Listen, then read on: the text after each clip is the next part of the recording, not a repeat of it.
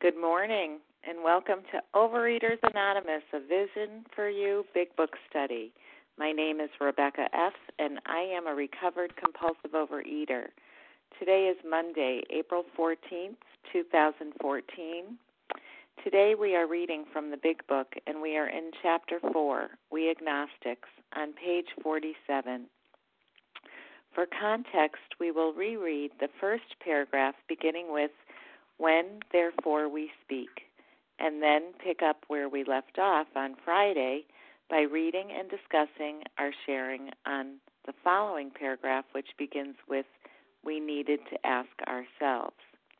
Today's readers are as follows. Sally C. will read the OA 12 Steps, Nancy O. will read the OA 12 Traditions, and reading the text are Helena, Esther C., and KDF. The share ID for Sunday, April 13th, is 6178. OA Preamble. Overeaters Anonymous is a fellowship of individuals who, through shared experience, strength, and hope, are recovering from compulsive overeating. We welcome everyone who wants to stop eating compulsively. There are no dues or fees for members. We are self-supporting through our own contributions, neither soliciting nor accepting outside donations. OA is not affiliated with any public or private organization, political movement, ideology, or religious doctrine. We take no position on outside issues. Our primary purpose is to abstain from compulsive eating and to carry the message of recovery through the 12 steps of OA to those who still suffer. Our sole purpose. OA's fifth tradition states, each group has but one primary purpose, to carry its message to the compulsive overeater who still suffers. At a Vision for You Big Book Study, our message is that people who suffer from compulsive overeating can recover through abstinence and the practice of the 12 steps and 12 traditions of Overeaters Anonymous. I will now ask Sally C. to read the OA 12 steps. Good morning, Rebecca. This is Sally C., compulsive overeater in Oregon.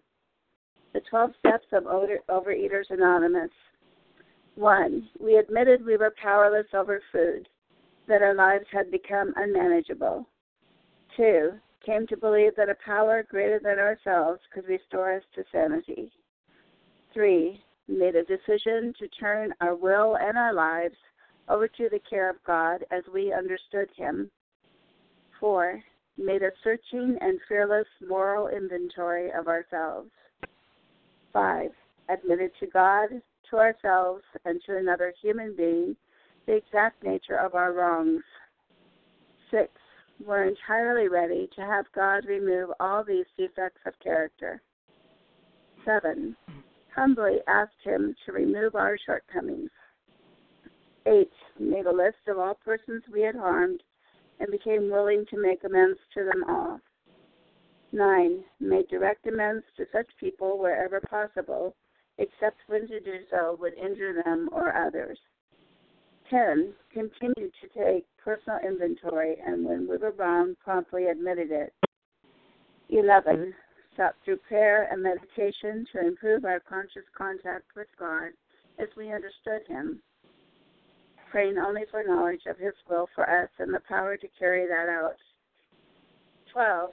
Having had a spiritual awakening as a result of these steps, we tried to carry this message to compulsive overeaters and to practice these principles in all our affairs. I pass. Thank you, Sally C. I will now ask Nancy O. to read the OA 12 Traditions. Thank you, Rebecca. This is Nancy O. from Ohio, recovered compulsive eater. The 12 Traditions. 1. Our common welfare should come first. Personal recovery depends upon OA unity. 2, for our group purpose, there is but one ultimate authority, a loving God, as He may express Himself in our group conscience. Our leaders are but trusted servants, they do not govern. 3, the only requirement for OA membership is a desire to stop eating compulsively. 4, each group should be autonomous except in matters affecting other groups or OA as a whole. 5, each group has but one primary purpose: to carry its message to the compulsive overeater who still suffers. 6, an OA group ought never endorse, finance, or lend the OA name to any related facility or outside enterprise, lest problems of money, property, and prestige divert us from our primary purpose. 7, every OA group ought to be fully self-supporting, declining outside contributions. 8, Overeaters Anonymous should remain forever non-professional, but our service centers may employ special workers. 9, OA as such ought never be organized, but we may create service boards or committees directly responsible to those they serve. 10, Overeaters Anonymous has no opinion on outside issues, hence the OA name ought never be drawn into public controversy. 11, our public relations policy is based on attraction rather than promotion. We need always maintain personal anonymity at the level of press, radio, films, television, and other public media of communication. And 12, anonymity is the spiritual foundation of all these traditions, ever reminding us to place principles before personalities. Thank you, and I pass. Thank you, Nancy O. How our meeting works. Our meeting focuses on the directions for recovery described in the Big Book of Alcoholics Anonymous. We read a paragraph or two from the literature, then stop and share on what was read. Anyone can share, but we ask that you keep your sharing to the topic and literature we are discussing, and that you keep your share to approximately 3 minutes. Singleness of purpose reminds us to identify as compulsive overeaters only. Our abstinence requirement for moderators is 1 year, and for readers is 6 months. There is no abstinence requirement for sharing on topic. This meeting does request that your sharing be directly linked to what was read. We are sharing what the directions in the Big Book mean to us. To share, press star 1 to unmute. Once you are done sharing, let us know by saying pass. Then press star 1 to mute your phone. In order to have a quiet meeting, everyone's phone except the speaker's should be muted. Today, we resume our study of the Big Book in Chapter 4, We Agnostics, on page 47, the first paragraph beginning with, When, therefore, we speak. I will ask Helena to read 2 paragraphs and that we focus our comments primarily on the second paragraph, which begins with, we needed to ask ourselves. Helena, please go right ahead. Good morning. This is Helena, recovered in New Jersey. When, therefore, we speak to you of God, we mean your own conception of God. This applies, too, to other spiritual expressions which you find in this book. Do not let any prejudice you may have against spiritual terms deter you from honestly asking yourself what they mean to you.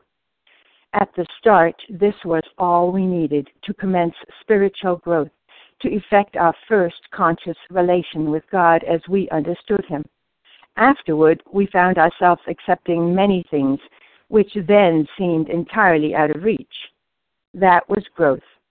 But if we wished to grow, we had to begin somewhere, so we used our own conception, however limited it was. We needed to ask ourselves but one short question.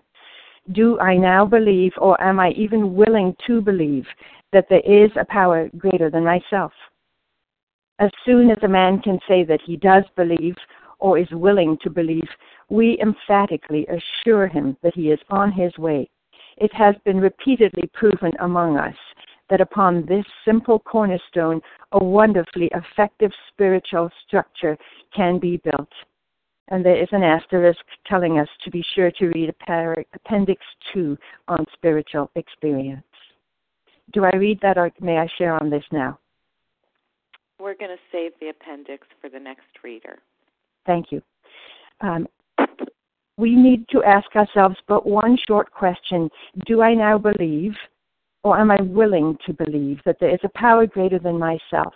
And it is said here that a man, of course that means all of us, if any of us can say that we do believe, if we can even say we are willing to believe, then we are emphatically assured that we are on our way. And what does this mean to me? As it was said, we say what these directions mean to us. I came in believing in a God. Did I believe in a power great enough to stop me from eating compulsively? I'm not sure I did. However, I eventually became humbled by this disease to realize that my present conception of God was not sufficient, and I had to let go of what I believed in and look at what I needed God to be in order for me to not eat compulsively. And who I chose and what that definition is no business of anyone else's, is what I understand here. It is not necessary for me to tell you who that power is, not in a meeting here. It may deter someone else, or it may stir someone else's prejudice when they are still struggling with prejudice. But I can tell you that I found what my need for God was, and then I had to become willing to believe in that. And I have shared that recently with a couple of people that I sponsor, and the response I got from one person was, "It is not possible for God to be that." And I said, "I agree with you. And yet I have to still believe in it, because it is what I need him to be in order to not eat compulsively." And for the past 33 years, he has stuck with me. And my understanding of God in the church and the religion that I grew in has grown and changed. And my understanding of the God that helps me never to eat compulsively has become one with that God. And with that, I pass. I'm sure there's many wonderful things that people will say about this. Thank you, Helena. Who would like to share on the second paragraph that was read? This is Katie G. from Boston. Go ahead, Katie G. Good morning, Rebecca. Good morning, everyone. This is Katie G., recovered for today, grateful to be on the line, compulsive overeater. And, when I got to this part of the work, my sponsor actually asked me to ask myself, do I now believe, or am I willing to believe that there is a power greater than myself? And where are we? So we're at We Agnostics, came to believe that a power greater than me could restore me to sanity. And the exciting thing is, I didn't, at the time, what had happened to me is I had it smashed home. I am powerless. I am without power control around food. And number two, my life is unmanageable, whether I'm eating or I'm not. And what happened is, coming up to page 47, I had it smashed home to me that food was my drug of no choice, that I put it into my body, it sets up an uncontrollable craving for more, and I can't stop eating. But when I'm abstinent, I can't stop myself from starting again. And so then I saw me trying to manage my life based on what I wanted, based on the disease, the ism. I separate myself from me, you, and everybody else because I'm going after what I want, and I had it smashed home to me. I cannot live the way I've been living. And that was it. That was it for me. And I was willing to believe that me as a power wasn't working. And that was enough for me. That was my spiritual structure. That was my spiritual foundation. I didn't need some flowery, huge description of God, because the truth is, for me, until I do steps 4 through 9, I'm still blocked from God. I don't have a strong connection to God because I'm still playing God, but I was willing to believe that there is something bigger than me, and that was my spiritual structure, my spiritual foundation. I will never forget going through this work with my sponsor, reading through and just seeing over and over again what my life was like, the consequences of the internal manageability that I kept trying to solve with putting people, places, and things inside of me. And when that didn't work, I would eat. And, I couldn't be God. And I was devastated. But the hope here was, all I knew was that I had to believe. And today for me, it's am I willing to question daily my willingness to be willing? I love this. Am I willing to consider that I'm not God? Am I willing to not play God? And today, you know what? every day that I stay abstinent and live in steps 10, 11, and 12, I get to know this power greater than me better. Is it a perfect connection? No, because I get blocked again. But it is incredible, and because I have known God. But the only way to know God was to get unblocked by doing the steps. So for me, this was about, yes, I am willing, which is what I said to my sponsor. And immediately I started to feel some freedom. Of course, it got blocked because, again, I have a lot of work to do, but I started to feel hope. And if you're new, there is hope. There is hope for all of us. And with that, I pass. Thank you. Thank you, Katie G. Would anyone else like to share on this paragraph? I would. Linda D. from Connecticut. Go ahead, Linda. Good morning, Becca, and everyone. My name is Linda D., and I am from Connecticut, and I'm so grateful to be a recovered compulsive overeater. And I know when I came in 30-some-odd years ago, and repeatedly because I would relapse, I realized my food was unmanageable because of food. And as I did step work, then I realized my life was totally unmanageable, and then I kept growing, and it was really unmanageable. And the steps have created something so special, so amazing grace. It's unbelievable. It's not unbelievable. It's just so amazing to me because I started out as an atheist. I didn't want to be, but I was.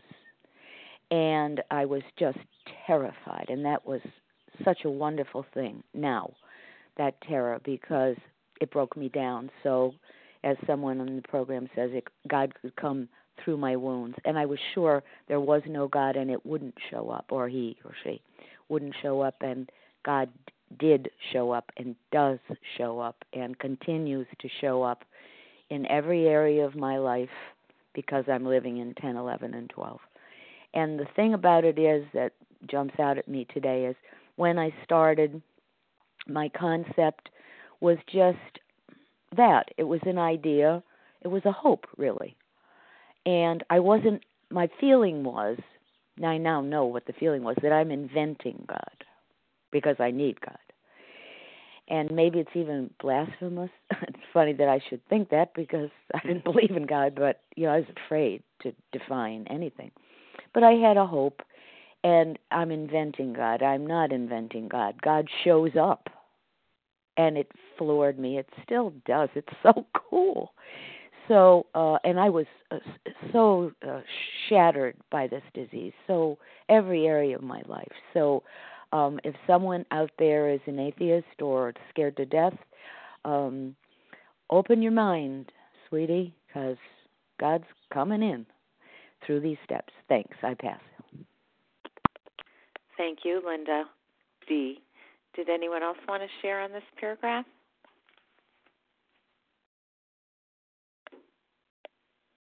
This is Jennifer. Go ahead, Jennifer. Hi, it's Jennifer, a very grateful compulsive overeater. It's great to be on the line live. It's just I'm just so grateful the way these steps are arranged because step 2 is just about willing to believe.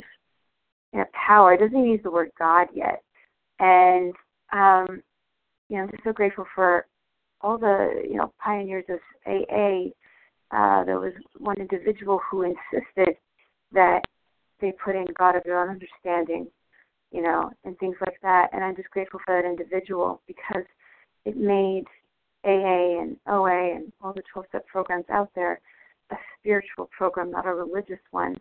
And I think this is so important because for me, I need to know that I'm not different than other people in this fellowship, that I have a common malady and a common solution, which is a spiritual solution. And whatever religion I am, it doesn't matter, or if I'm not a religion at all. And, often there's a challenge to the atheist, but for me, I have a religion of my own, and I had some sort of concept of God, but God, kind of like Bill describes it, like God is this first mover. Why would God care about how I eat? That seems ridiculous. God's busy running the universe. What does that have to do with me eating? But what I've come to realize is I don't have to understand it. I don't have to understand God or have this big theological, philosophical, concept or intellectual concept. This is not an intellectual program. This is a spiritual program, and it's about spiritual experience. And when I started to learn that from my sponsor, it's just all these barriers started to break down, and I'll feel God. And sometimes I'll, with my character defects, I'll block it, which is what 10, 11, 12 are for. But even if I feel distant from God, I know I need God. And so sometimes I just go like, I need the idea of God today. Even though I can't grasp God, I know I need the idea of God, even if my brain is rebelling against it. I have to kind of ignore that rebelling against it, the way I have to ignore, that kind of binge food looks good today. Because I need God. I need, it comes down, in my experience, it's come down to either, for that ease and comfort for my character defects, I'm either going to pick up food or God or a power greater than myself, whatever term one wants to use. And that's how powerful this disease is. I need a power greater than myself, because nothing else will still that compulsive voice in my head that today I can eat my binge food again. Nothing else will alleviate that. But at this point, in step 2, all I need to be is willing. And I have found that for all the steps, really all I need to be is willing. And the willingness is such a gift. And I don't know how I got it, but I'm just very glad that for today I still have it. And thank you very much. I'm so grateful to be able to share today, and I will pass. Thank you, Jennifer. Would anyone else like to share on this paragraph? This is Larry. Go ahead, Larry. Good morning. Good morning. Larry, recovered compulsive overeater from Chicago. The only thing I'll add to this, I like, the big book is my text, and that guides me. And I also, in terms of program and working my program, one of the other piece of literature that I bring in is the AA 12 and 12 as well. And one of the things that it says that's helpful for me is in step 2 on page 31 in the AA 12 and 12. This was good for me. It said, in AA, we saw the fruits of this belief. Belief is a real powerful thing. It said, men and women spared from alcohol's final catastrophe. We saw them meet and transcend their other pains and trials. We saw them calmly accept impossible situations, seeking neither to run nor to recriminate. This was not only faith, it was faith that worked under all conditions. We soon concluded that whatever price in humility we must pay, we would pay. And that's for me is a real powerful thing, is, for me coming to believe was, I saw, maybe I could deny, because I didn't like the word greater, and I didn't like the word power. Power was a word for me that spoke of control. And greater than what? Greater was this idea of excellency, of something, beyond, and it was hard for me to, what do you think, you're so great? It just had an effect on me. And so that was challenging, but I could not deny that I saw people in program that were not only transcending this disease, but they were living their lives in the midst of calamity and challenge and life circumstances, relationship issues that come up and resentments that come up and jobs that, and bosses and all this stuff that made ourselves crazy, And they were living their lives calmly and in a serene state, and I could not deny that. And I wanted what they had. I really wanted what they had. And, so I came to believe that this power greater than myself, that I call God, because I really can't think of another word, call it whatever you want. But I recognize whatever I call it, that words have symbolic effect on me, and so I'll call it what I need to call it. But I call it God, and this coming to believe made all the difference, because until I was willing to accept that a power greater than Larry would restore me to sanity, You could come in religious, you could come in following, being moral, being philosophical, and, but until you believe that a power greater than yourself could restore you to sanity, you will be stuck with this disease. That was the case for me. And I would not be willing to work these steps. And if I did not work the steps, see, I know now, before it was just coming to believe. Now I've been transformed. This power, whatever it is, has transformed me. So, whatever's going on in my life, my dad is dying, the economy is the economy. The weather in the Midwest hasn't been the greatest, but I am serene and peaceful and calm and loving and want to serve. Well, where did that come from? I only wanted to serve myself for decades, and now I want to serve others. Where did that come from? It came from a process in working these steps where I came to believe and accepted that this could work for me, and it did. And I've been transformed, and I'm grateful. Thank God for Alcoholics Anonymous. With that, I'll pass. Thank you, Larry. Anyone Rochelle. else want to say? Is it Rochelle? Yes, it is. Go ahead, Monica. Rochelle. And then Monica. Good morning, everybody. And then Do. Go ahead, Rochelle. Hi, good morning, everybody. This is Rochelle, recovered food addict in Baltimore, Maryland. When I hear this, I think about how can you come to believe? Well, all right, so people can believe that there's a power that, created this world, all right. But why does he have to have anything to do with me? So a couple of days ago we read about looking at a starry night and saying, who then made all this? And when I juxtapose that with me as an individual, okay, what makes me think God has the time to deal with me? He's so busy running the world. Well, for me, it's if I take an onion, if I take a simple onion and I slice it from top to bottom, down the middle, and then I look at the two halves, isn't it amazing that each piece fits inside exactly where it's supposed to go, that they all fit inside of this little onion, and look at the symmetry of all the pieces. And if you hold it up to the light, there's so much beauty. And I could do the same thing with a kiwi or any other kind of fruit or vegetable. Well, wait a second, how did it get that way? That can't be random. If I tried to do it, they all wouldn't fit. The pieces just wouldn't come together, and the outside wouldn't look so beautiful and symmetrical and harmonious. So I have to say to myself, not only is this power greater than myself, capable of making a beautiful starry night that puts distance between me and him, but he also created the interior of something as simple as an onion, which yields its sweetness when it's cooked. Well, me too. I could be like that onion, stinky if I don't develop myself. But if I do develop myself, I can be beautiful, and I can recognize God's assistance in creating the new me. And with that, I pass. Thank you. Thank you, Rochelle. Monica? Good morning, Rebecca. Good morning, everyone. My name is Monica, and I am a recovered compulsive overeater. So here we are in the chapter We Agnostics, and they're trying to get us here to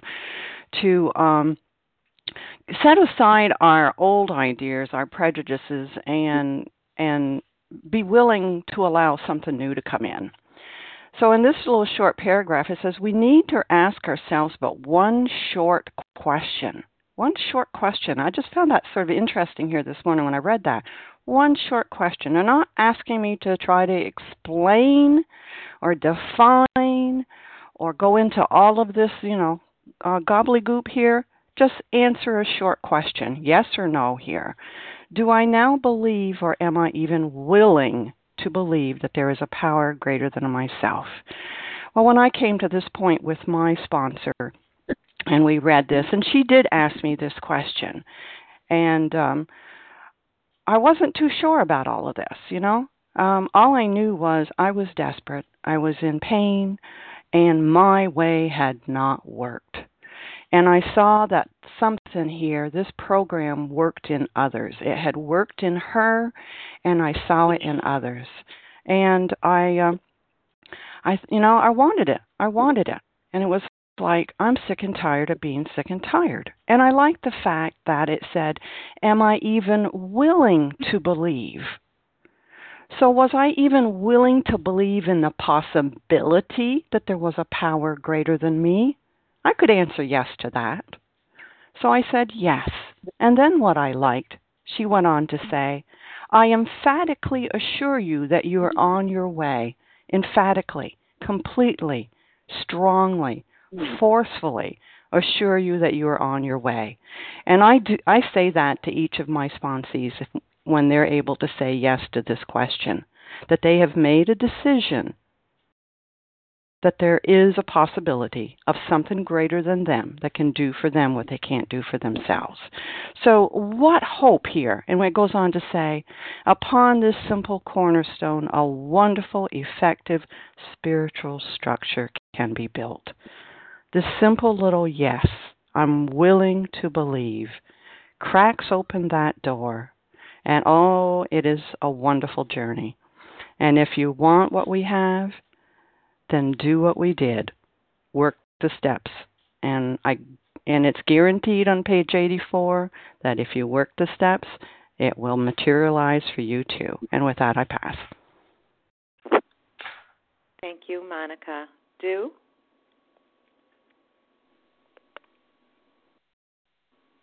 Hi, it's Sue from. Oh, I'm sorry, Sue. Go right ahead. That's why I call myself Suji, but I don't like that name. I prefer Sue. So, okay. So I would like to pick up on this part of the sentence. We emphatically assure him he is on his way. That it's a journey, it's a process. This has been said before. I'm just phrasing it in a way that comes to me.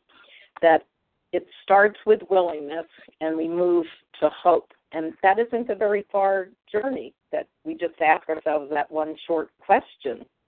Do I now believe, or am I ever willing to believe? And then I thought of this, the ism, and I'm not sure where that came from, but I put it here that I started out to become recovered. I started out with ism, I stuck myself. And in that, I was stuck. I was stuck with my resentments, with everything that comes in that inventory that leads to selfish and self-seeking, etc. And I went, and I am on a journey. So I'm not there yet. I'm a seeker now. I seek myself. That is my true self, God, good orderly direction, so as not to have a theological argument. And now, my true self, God, and now, they're all the same thing. And I don't think that the agnostic or atheist is any farther away from starting this journey than the true believer, because what we're trying to do is we're seeking a personal relationship with God. So whatever relationship we've had, we're being instructed in. Again, I guess this is my thing, but it's how to grow up. That as we grow up, our personal relationships improve vastly, and that includes the one with God. But to seek a personal relationship, we have to know first that that's the direction we're willing to head in. And then, just to throw out another little thing that I've heard from AAs, we go from emotionally driven to spiritually guided. That's what our journey is about. So thanks for letting me share, and I pass. Thank you, Sue. This is Rebecca S. from Connecticut, and I'm a compulsive overeater, and I'd like to share. I want to point out the definition of the word cornerstone, and that is indispensable and fundamental, beginning or basis, a stone at a corner of a building which is often used for holding historical information. So they use this term, it's important in this paragraph, to point out that this is the beginning of something that we're building with our higher power that's going to transform our lives, and it has to be solid and steadfast, and it doesn't require a lot, it just requires willingness. I also want to point out that at this point, our equivalent of alcohol to an alcoholic, our food behaviors, our compulsively overeating is put down because we've completed step 1, where we've admitted that we're powerless over food and binge eating and whatever behaviors manifest in us with regard to our compulsive overeating, and that our lives are unmanageable. And in the realization of that admission, I, for one, was able to finally put the food down once and for all and become abstinent. So now I'm abstinent and I can't eat my foods anymore, and I never thought I'd be able to go a day without eating my foods, let alone stringing together a number of days, and I'm left with, well, now what? You know, I can't rely on the ease and comfort that I always relied on my whole life to get me through to the next minute or the next hour or the next day. So now what? Well, now we're on step 2, and that's just 2 out of 12. So what choice do I have? I could either forget that I'm powerless and that my life is unmanageable and try to blot it out and go back to eating, or I can become willing to do the rest of this work, which includes believing that there's something greater than me that's going to help me. And by the grace of my higher power, I was willing to do that. And I see so many people in this program struggling with being willing to move on and staying stuck in the food. I just invite you all to take a chance and just be willing. It's a small measure. The rest comes as we work the steps. They're miraculous in nature. And I stand before you today and all those who stood before me yesterday, before I was recovered, as examples of how this program works, and that we can be free of the need to use a substance that's going to kill us to get through the day. It's just such a better way of living, and I'm so grateful that I've been given the willingness to believe in a power greater than myself. And with that, I will pass. Does anyone else want to share before we move on? This is Nancy from Wisconsin. Hi, this is Leah. Ed from New York. I heard Nancy. I heard Ed. I heard Leah. And I think there was one other person, unless Ed spoke twice. Okay, Nancy, go ahead. Thank you. Thank you for your service, and thank you, everyone, for being here and being listening and sharing. I'm sort of new at sharing this, so I am asking to be guided for what I say. But I'm new in, I've been in and out of OA, but I'm new in really working the program with the big book. And I've always believed in God and thought I trusted him, her, whatever, but I had issues with religion and all that. But like when I read this, and I read it recently and then now reading it again, I realized that my life was so powerless and unmanageable, and my life was a mess in every area. You know, food was just one part of it. And I thought, I believed in God, you know. I thought I trusted God. I'd been turning my life over. I thought I was doing what I was supposed to be doing. And reading this and studying and learning how messed up my life is, and that obviously I'm not doing something right because the results I'm getting are not what God wants or I want.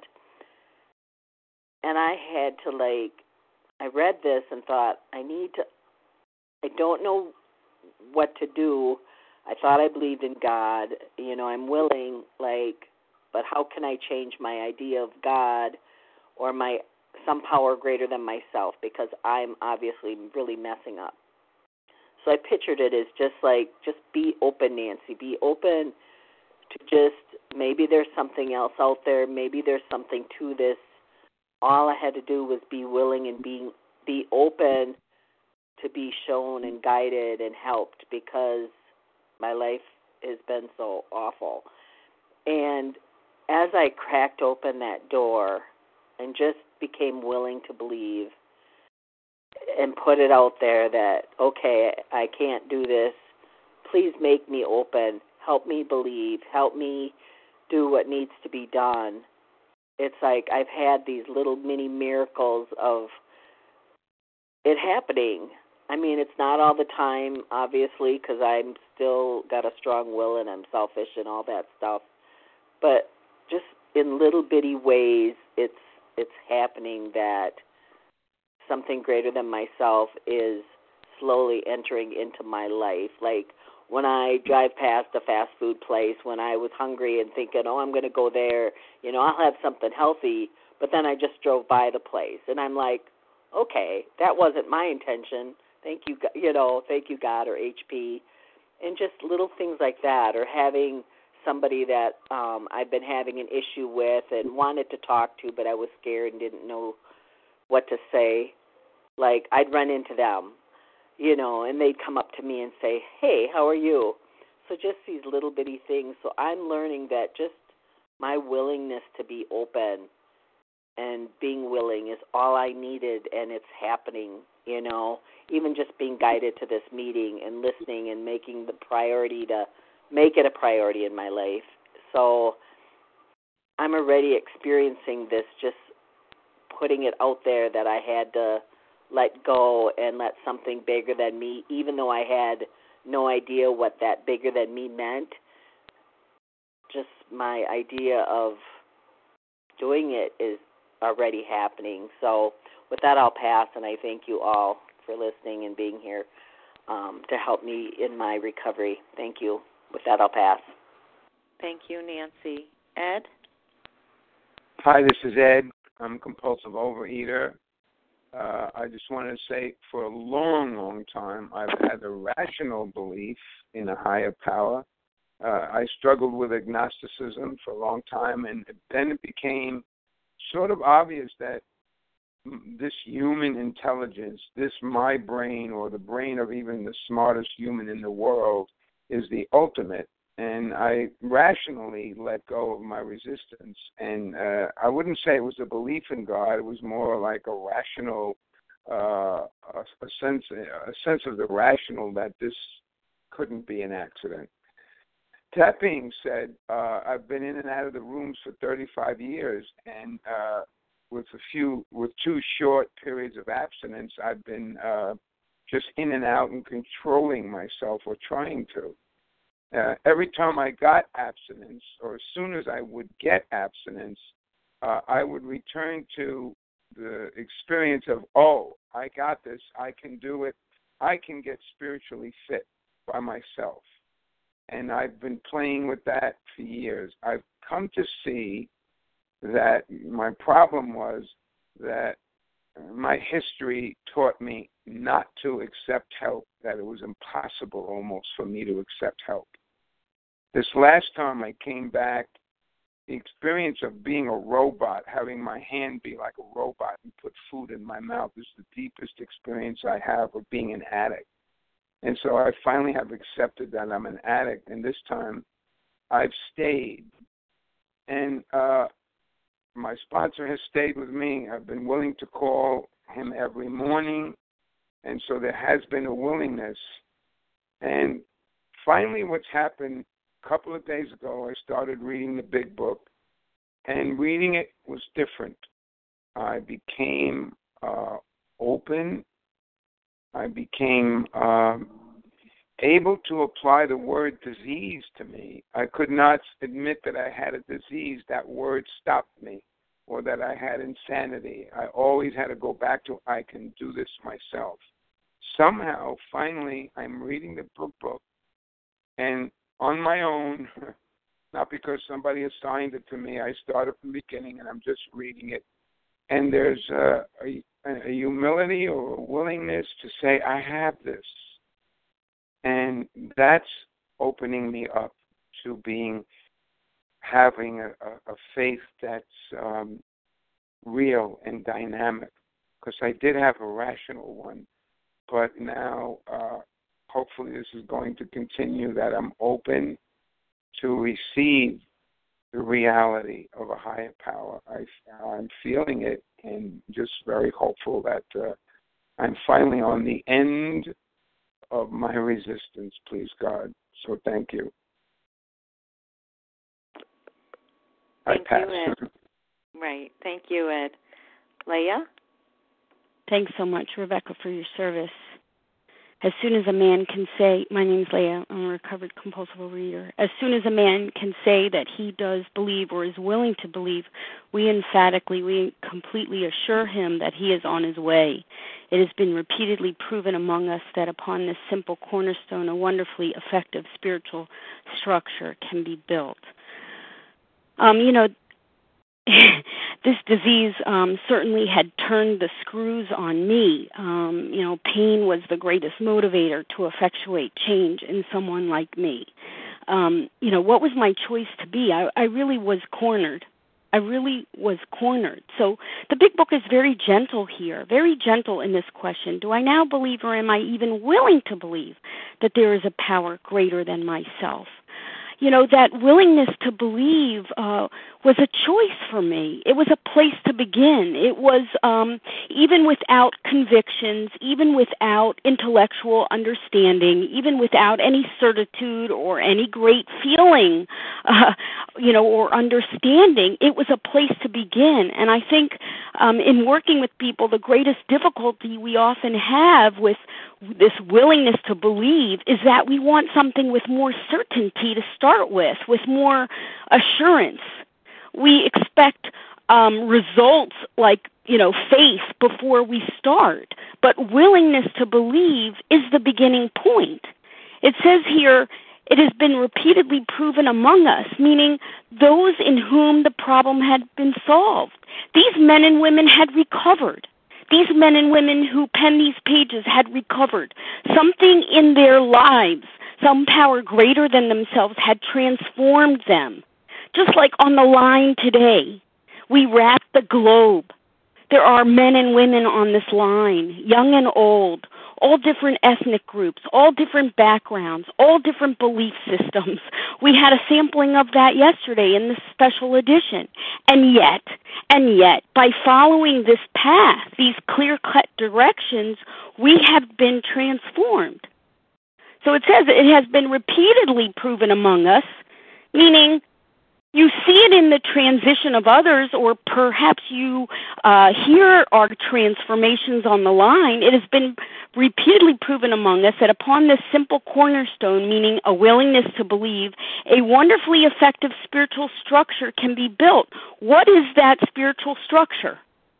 Well, this wonderful effective spiritual structure that they're speaking about, that we're building, is the spiritual awakening. That spiritual path replaced the intellectual path I was using. So, what was my problem? Lack of power was my dilemma. What was going to be my solution? Well, the big book tells me in step 2, came to believe that a power greater than myself is going to restore me to sanity. It's going to offer me soundness of mind. It's going to relieve my obsession of the mind. It's going to drive it out. It's going to allow me to walk a free woman on this planet Earth. And that was the buzz I was looking for. And how was I going to get such a thing? Well, the book is designed to bring about that experience. Can I have an experience that moves me to the next page? Am I compelled to read on and apply these steps? And indeed I was. I was compelled. Why? Because the disease had turned its screws on me. The solution I had was obviously not working, so I had to surrender that which was not working, give up my own personal solution that was not working, and be willing to believe in something that could work, because I had seen it work in others. And with that, I pass. Thanks. Thank you, Leah. Would anyone else like to share on this paragraph? Okay, I know we don't have much time, but why don't we have Esther read the Appendix 2 on the spiritual experience on page 567 in the 4th edition, and we'll probably share a little bit on that today and revisit it tomorrow. Go ahead, Esther. Good morning. My name is Esther C. from Canada, and I'm a recovered compulsive overeater. Spiritual experience.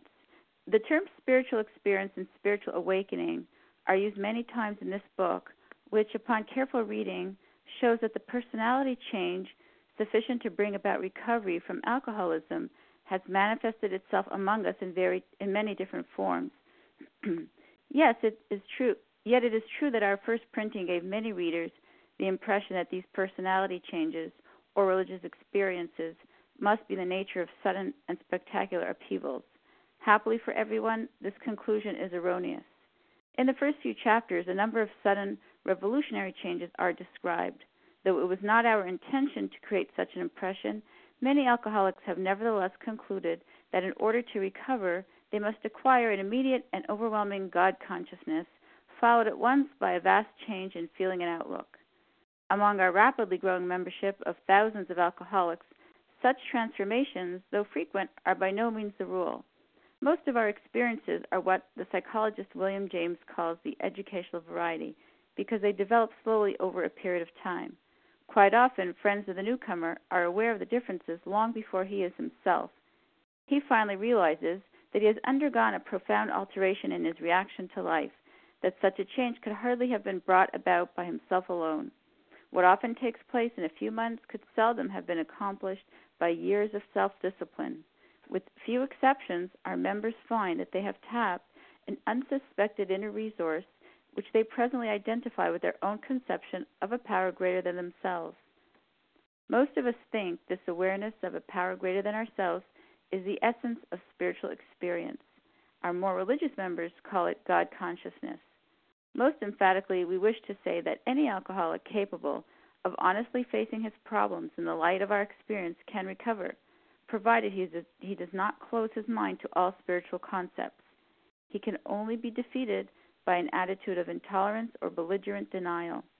We find that no one need have difficulty with the spirituality of the program. Willingness, honesty, and open-mindedness are the essentials of recovery, but these are indispensable. There is a principle which is a bar against all information, which is proof against all arguments, and which cannot fail to keep a man in everlasting ignorance. That principle is contempt prior to investigation. Herbert Spencer. As I was reading, I had also read it earlier before the meeting. I was making note of all the words that are used here to refer to the same thing, and that's change. The word change, changes, upheavals. There's also the use of the word transformation, alteration, differences. These are all referring to what is going to happen to us, and that is that there's going to be changes in us.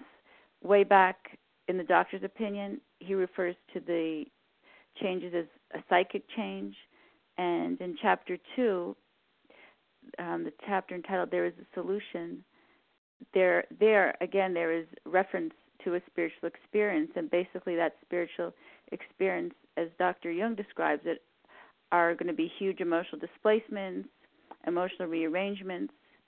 So this is what happens to us when we embark on the program of recovery, when we embark on the program of recovery and complete the steps. And we've been told over and over again that a spiritual experience, which is also called a spiritual awakening when it happens slowly, is the very thing that is going to enable us to recover. So we're going to think differently and feel differently and of course, therefore, act differently. I'm no longer going to be fighting everything and everybody, and I'll no longer need to reach for my binge foods or even overeat my abstinent foods to settle down or to get through the day or through life. Now, to somebody who doesn't believe, or to someone like me who was blocked, very, very blocked from a higher power, all of this seemed like a tall order. They say a wonderfully effective spiritual structure. I mean, to me, that was as daunting as Mount Everest. But rest assured, the book teaches that all the experiences and changes and transformations that we keep talking about, they really start with one little thing, and that is a willingness to believe in a higher power. That's all. All the people who've recovered have had spiritual awakenings or transformations, and all of them have an expanding relationship with a higher power in order to stay recovered. And for all of us, this relationship begins with a willingness to believe. So I don't need to be smart or philosophically deep or educated, especially educated in any way. That's not the key. My key to unlock the door of recovery, and it's not my key to unlock the door to all the changes we keep reading and hearing about. But the key to build, the structure that I keep reading about is, as this essay describes, honesty, open-minded, and willingness. That's going to be how my cornerstone is going to be built. That is the beginning that I have to make, and that simply is a willingness to believe. And with that, I'll pass. Thank you. Thank you, Esther. It is 5 minutes before the hour, and so I think rather than opening the floor for sharing, it's actually time to finish up for this first hour, and I'm sure we'll have a chance tomorrow to share on this appendix. Thank you to everyone who has shared. We will now close with the reading from the Big Book on page 164, followed by the Serenity Prayer. Will Katie F. please read A Vision for You? Our book is meant to be suggestive only. This is Katie, a recovered compulsive overeater in Virginia. Our book is meant to be suggestive only. We realize we know only a little. God will constantly disclose more to you and to us. Ask Him in your morning meditation what you can do each day for the man who is still sick. The answers will come if your own house is in order. But obviously, you cannot transmit something you haven't got. See to it that your relationship with Him is right, and great events will come to pass for you and countless others. This is the great fact for us. Abandon yourself to God as you understand God. Admit your faults to Him and to your fellows. Clear away the wreckage of your past. Give freely of what you find and join us. We shall be with you in the fellowship of the Spirit, and you will surely meet some of us as you trudge the road of happy destiny. May God bless you and keep you until then.